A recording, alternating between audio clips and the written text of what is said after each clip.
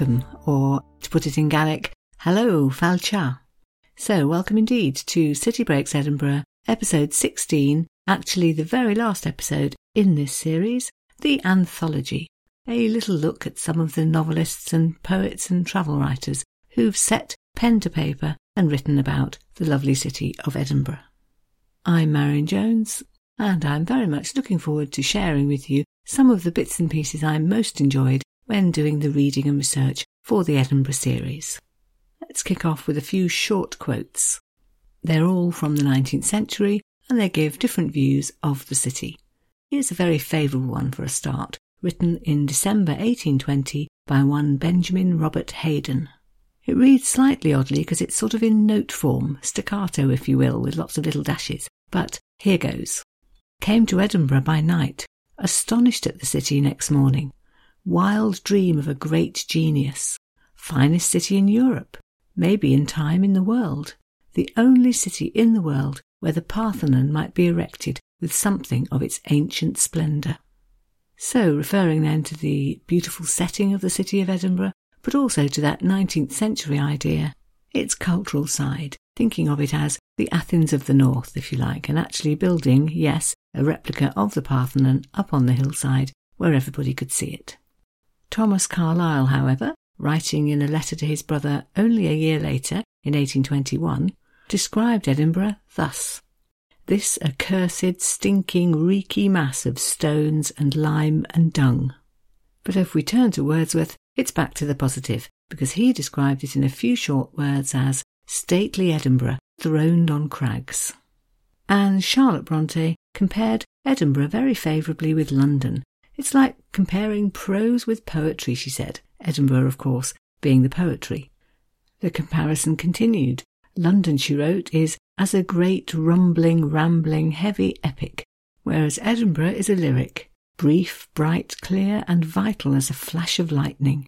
You, she wrote to her friend in London, have nothing like Scott's Monument, or if you had that, and all the glories of architecture assembled together, you have nothing like Arthur's Seat.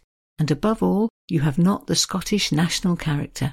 And it is that grand character, after all, which gives the land its true charm, its true greatness. And moving on to slightly longer travel pieces, here's J.G. Lockhart writing about how astounded he was at the beauty of the city when he first approached it, coming across land on foot, and pausing to enjoy the scene. We enjoyed the majestic gloom of this most picturesque of cities. A thick blue smoke hung low upon the houses, and their outlines reposed behind on ridges of purple clouds, the smoke and the clouds and the murky air giving yet more extravagant bulk and altitude to those huge, strange dwellings, and increasing the power of contrast which met our view, when, a few paces more, brought us once again upon the new town, the airy bridge, the bright green vale below and beyond it, and skirting the line of the vale on either side, the rough crags of the Castle Rock, and the broad glare of Princes Street, that most superb of terraces, all beaming in the open yellow light of the sun, steeples and towers and cupolas scattered bright beneath our feet, and, as far as the eye could reach, the whole pomp and richness and distant commotion, the heart of the city. Such was my first view of Edinburgh. I descended into her streets in a sort of stupor of admiration. If you've been listening to the earlier episodes, you'll know already all about Edinburgh's spooky side, the many references to ghosts and cemeteries. And Robert Louis Stevenson wrote about one of the scariest graves of all, the mausoleum in Greyfriars Kirkyard, where bloody George Mackenzie is buried, the judge who had put to death so many of the Covenanters. And he goes on to recount a story well known in Edinburgh about a little boy who once hid, bravely, in the mausoleum because he was in trouble and was hiding from the police. Quote, "Here in the last century, an old Heriot's Hospital boy once harboured from the pursuit of the police. The hospital is next door to Greyfriars, a courtly building among lawns, where on Founder's Day you may see a multitude of children playing Kiss in the Ring and round the mulberry bush. Thus, when the fugitive had managed to conceal himself in the tomb, his old schoolmates had 100 opportunities to bring him food, and there he lay in safety till a ship was found to smuggle him abroad." Stevenson goes on to explain how brave he thought this was. Quote, "When a man's soul is certainly in hell, his body will scarce be quiet in a tomb, however costly. Some time or other the door must open, and the reprobate come forth in the abhorred garments of the grave. It was thought a high piece of prowess to knock at the Lord Advocate's mausoleum and challenge him to appear. 'Bloody Mackenzie, come out if you dare,' sang the foolhardy urchins." But, as Stevenson goes on to recount, he never did. In the 1870s, two brothers, travellers, went together to Edinburgh and were much taken by the wynds through the little passages between the tenement buildings in the old town. They found them very frightening. The houses were tall, you couldn't see to the other end of the wynd.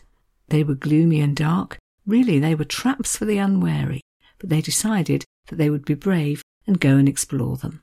Quote, "We rose early and selected one of an antiquated appearance, but we must confess to a feeling of some apprehension on entering it, as the houses on each side were of 6 to 8 stories high, and so lofty that they appeared almost to touch each other at the top. To make matters worse for us, there were a number of poles projecting from the windows high above our track for use on washing days, when clothes were hung upon them to dry. We had not gone very far when my brother drew attention to 2 women whose heads appeared through opposite windows in the upper stories, and who were talking to each other across the wynd.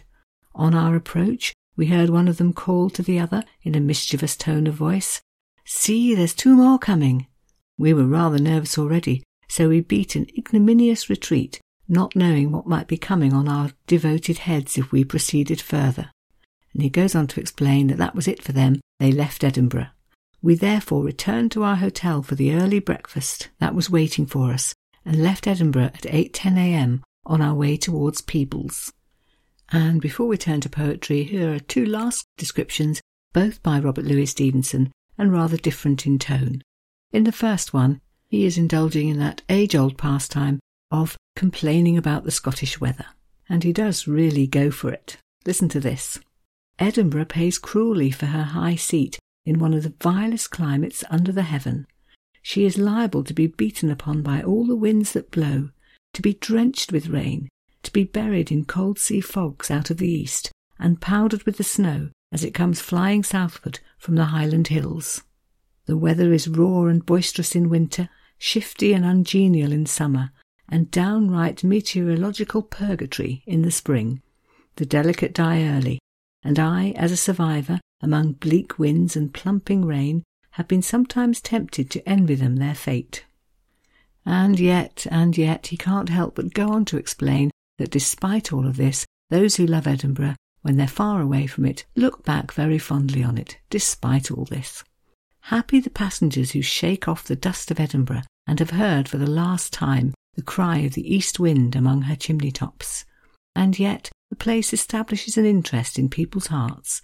Go where they will, they find no city of the same distinction. Go where they will, they take a pride in their old home." I like to think there are people with Edinburgh roots, now abroad and far away, listening to that and nodding along. Stevenson loved Edinburgh all his life, for all that he ended up living so far away from it.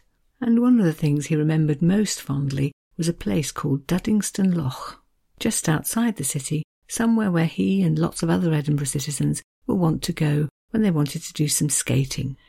Here, in a letter to Francis Sitwell, he writes about a day, the 22nd of December in 1874, when he spent the morning working, writing 4 or 5 pages of his current work, very satisfactorily too, I fancy, he wrote, and then he went on to say how he spent the afternoon unwinding. Quote, "I went to Duddingston and skated all afternoon. If you had seen the moon rising, a perfect sphere of smoky gold, in the dark air above the trees, and the white loch thick with skaters, and the great hill snow-sprinkled overhead, it was a sight for a king." And the following day, so the 23rd of December, he was back, lured again by the thrill of skating. Quote, "I stayed on Duddingston today till after nightfall. The little booths that hucksters set up round the edge were marked, each one by its little lamp. There were some fires too, and the light and the shadows of the people who stood round them to warm themselves made a strange pattern all round on the snow-covered ice. A few people with torches began to travel up and down the ice, a lit circle travelling along with them over the snow. A gigantic moon rose, meanwhile, over the trees, and the kirk on the promontory among perturbed and vacillating clouds. The walk home was very solemn and strange. Once through a broken gorge, we had a glimpse of a little space of mackerel sky, moonlitten, on the other side of the hill, the broken ridges standing grey and spectral between, and the hilltop over all, snow-white and strangely magnified in size. So a reminder then that for all that Edinburgh is a city, it's one from which, just at walking distance, you can be outside in nature. Lochs, hills, scenery, outdoor pursuits. So, moving on now to some poetry, and I've picked out 3 which I really enjoyed, all of which capture something about the city of Edinburgh. The first one is just called To Edinburgh, and it's by Valerie Gillies. Stone above storms, you rear upon the ridge. We live on your back, its crag and tail, spires and tenements stacked on your spine. The castle and the palace linked by one rope. A spatchcock town, the ribcage split open like a skelly, a kipper, a gutted haddie. We wander through your windy mazes. All our voices are flags on the high street. From the sky's edge to the grey firth, we are the city. You are within us. Each crooked close and wind is a busy cut on the crowded mile that takes us home. In Eden, Edinburgh, centred on the rock, our city with your 7 hills and heavens. And then I found another poem called A Month on the Mile by Christine De Luca. It's actually 31 verses long because there's 1 verse for every day of the month. There are references to the sights and the monuments of the city, and to the history too, and the people who made it. But it's not just looking backwards, because modern Edinburgh is very much there too, including the tourist tat. And even in the first few verses, all of that is captured. So I'll start by reading the first 2 sections. The first one's called Castle Hill, that's 3 verses long, followed by Lawn Market, also 3 verses. Have a listen. On day 1, explore Edinburgh Castle sitting proud. Find the modest crown of a far from quiet country, our national war memorial, our roll of honour. On day 2, try Castle Hill. Look north beyond the Forth and, more obscurely, tilt your eye across a whole city, open a back door on the kirk, winkle books from a close. On day 3, look south. Ah, a whimsy of fine whiskies. Boswell imbibed here, dined well, hobbled over cobbles. At the hub you can queue for a different kind of bliss.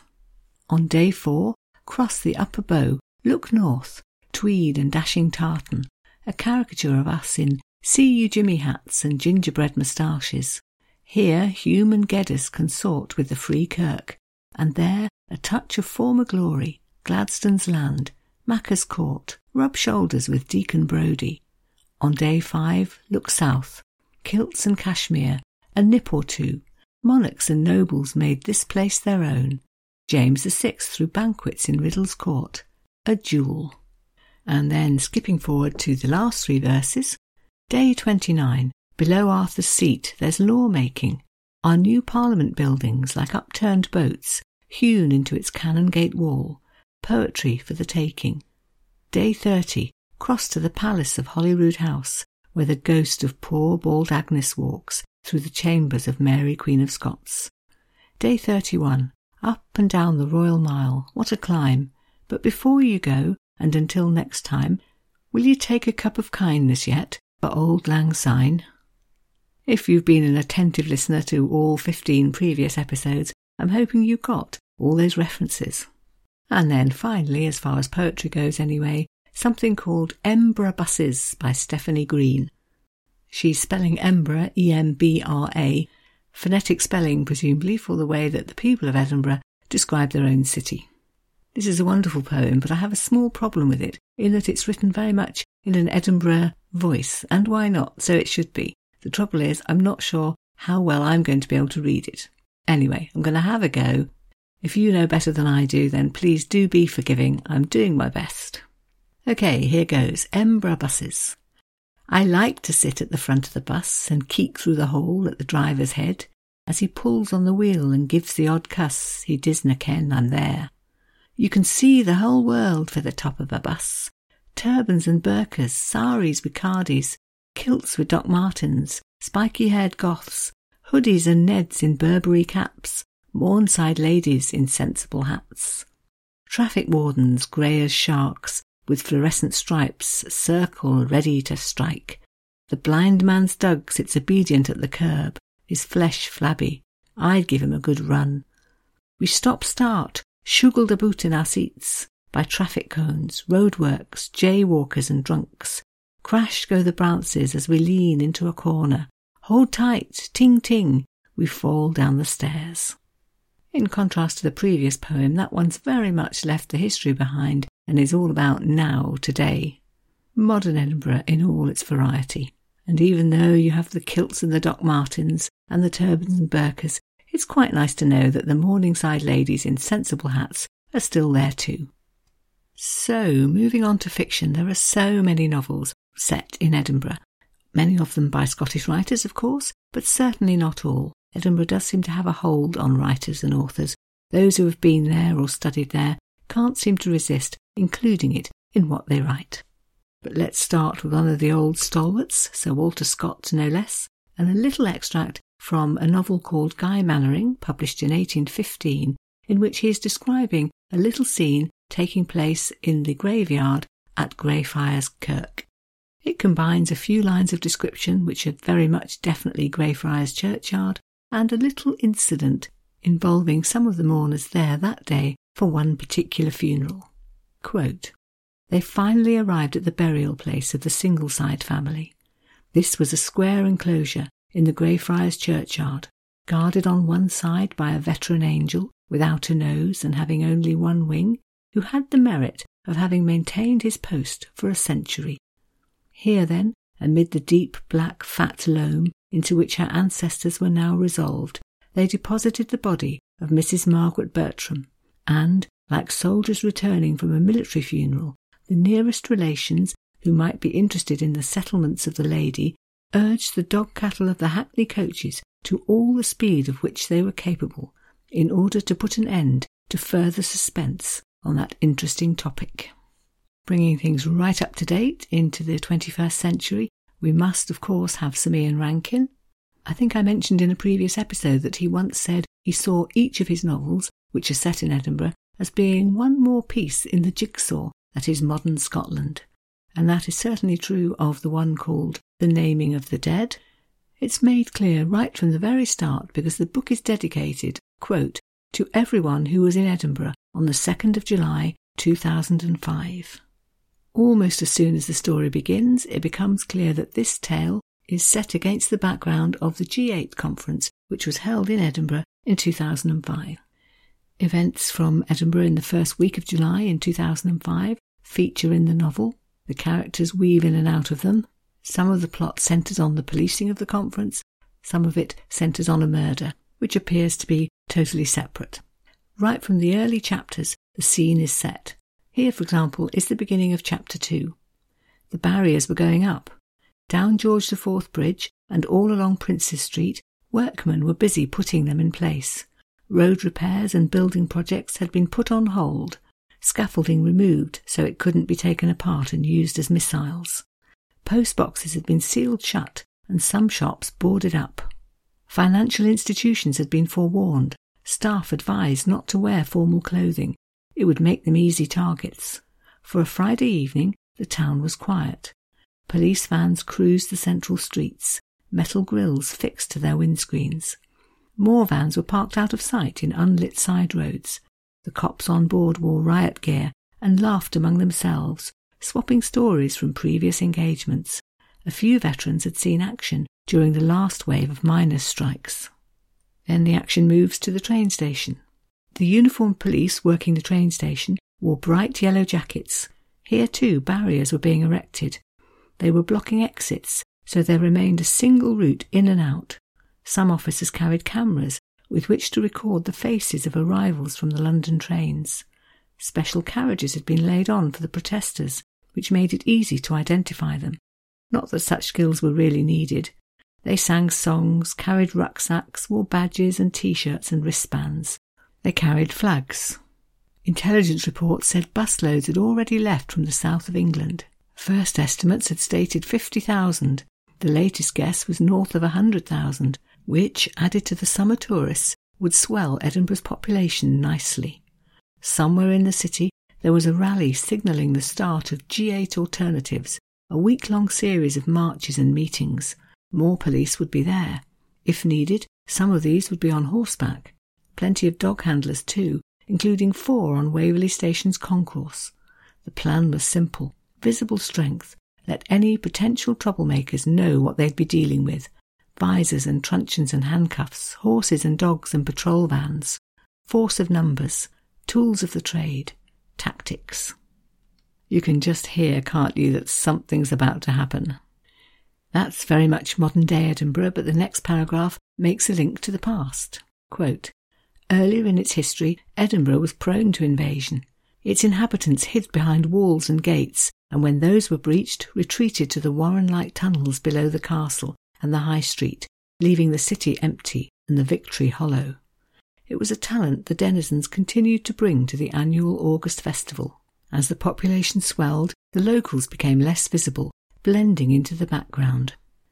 You can definitely say that the theme of Edinburgh runs like a slogan on a stick of rock right through the novel, through Ian Rankin's novels in general, in fact. If you want to imagine yourself in Edinburgh, settle down with an Ian Rankin novel, job done. And for a completely different flavour, a novel by Maggie O'Farrell called The Vanishing Act of Esme Lennox. It's a family history, really, centring on 2 sisters, Esme and Kitty, who were little girls in the Edinburgh of the 1930s. And here is a scene from those days when the 2 little girls are being taken out by their grandmother. As you'll hear, it's full of the Edinburgh attitudes, perhaps you could call it, of the 1930s, about not going out unless you're wearing a hat, and so on. The 2 little girls are newly arrived from abroad, from the colonies, as the grandmother says at the end of the extract, and so they notice all these things. And in this particular extract, they are being taken to an Edinburgh institution, Jenner's, the upmarket department store in Princes Street. The extract opens as they've just arrived at the tram stop, and Granny turns round to see how things are going. Quote, at the tram stop, she turns to look them over. She gives a gasp and clutches her throat, as if Esme had come out naked. Where is your hat, child? Esme's hands fly to her head. Feel the spring of her hair. I don't know. She glances at Kitty for help and notices with amazement that her sister is wearing a grey beret. Where did she get it from, and how did she know to wear it? Their grandmother lets out an immense sigh. She turns her eyes up to the sky and mutters to someone or something about trials and crosses to bear. They are taken to Jenner's of Princes Street. A man in a top hat holds the door open for them and inquires, "Which department, madam?"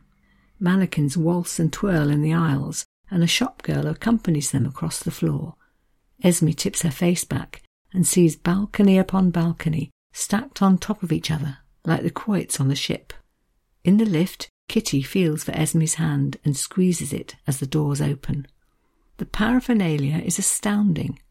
They are girls who have spent their lives in nothing more than a cotton dress, and here are Liberty bodices, vests, stockings, socks, skirts, underskirts, kilts, Fair Isle sweaters, blouses, hats, scarves, coats, gabardines, all seemingly intended to be worn at once. Esme picks up a woolen combinations and asks where they go in the baffling order of things. The shop girl looks at their grandmother, who shakes her head. They are from the colonies, she says.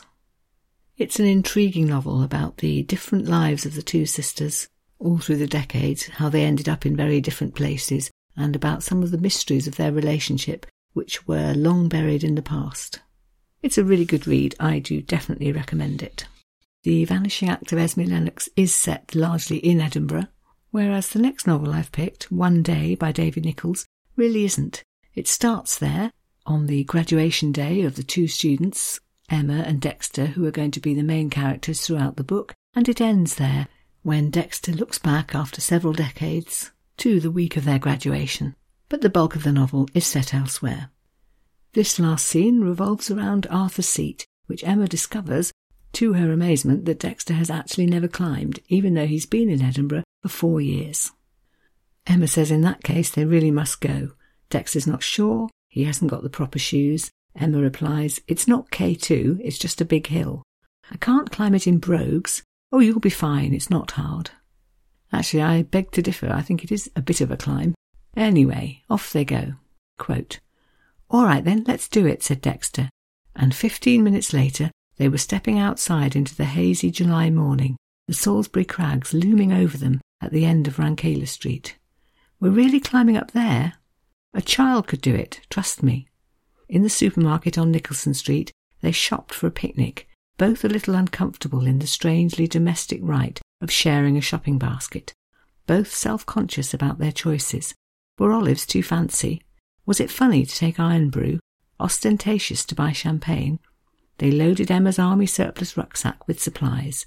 Emma's jokey, Dexter's would-be sophisticated, then doubled back towards Holyrood Park and began the ascent along the base of the escarpment. Dexter, it turns out, really isn't very fit. He tags along behind, smoking a cigarette, and notices that Emma, out in front, is making a much better job of things. You're very nimble.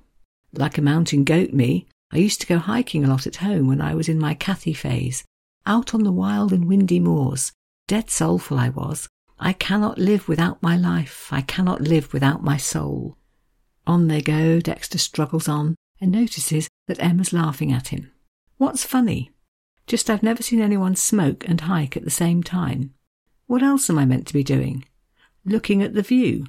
A view's a view's a view. Is that Shelley or Wordsworth?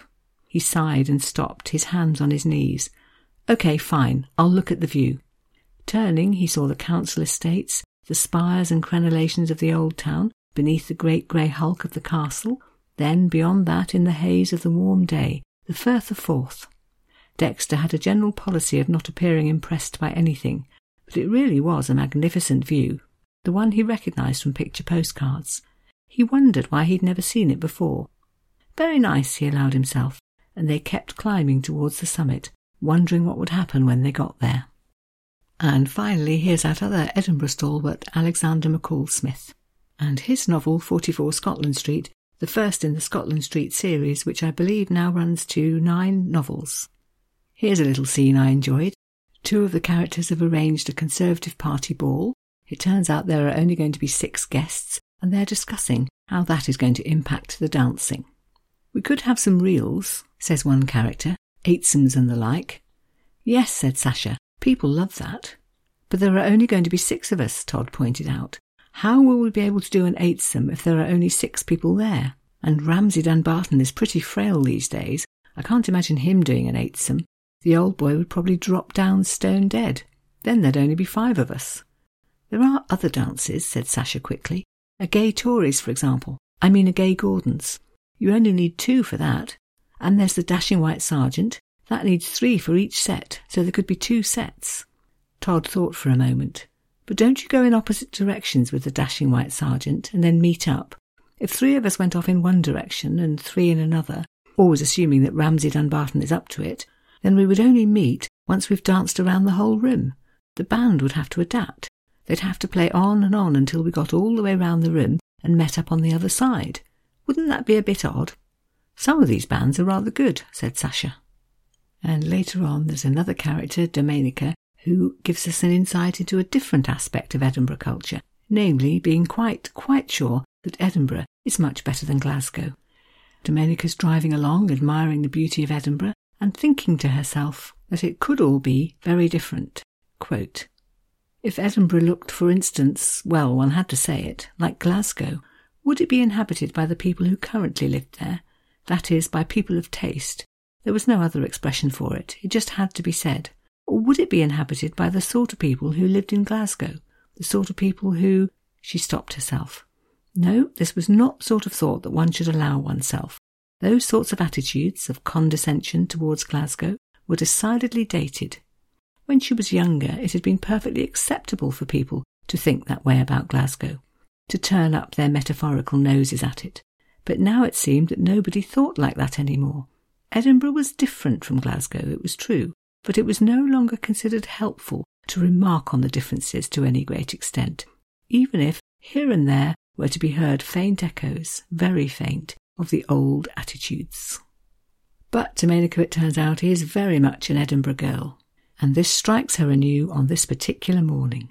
Quote, "She rounded the corner on the high road, round the crumbling volcanic side of Arthur's Seat, and saw the old town spread out beneath her, the dome of the old college with its torch-carrying golden boy, the domestic jumble of old town roofs, the spires of the various spiky kirks, such beauty, illuminated at that very moment by shafts of light from breaks in the cloud.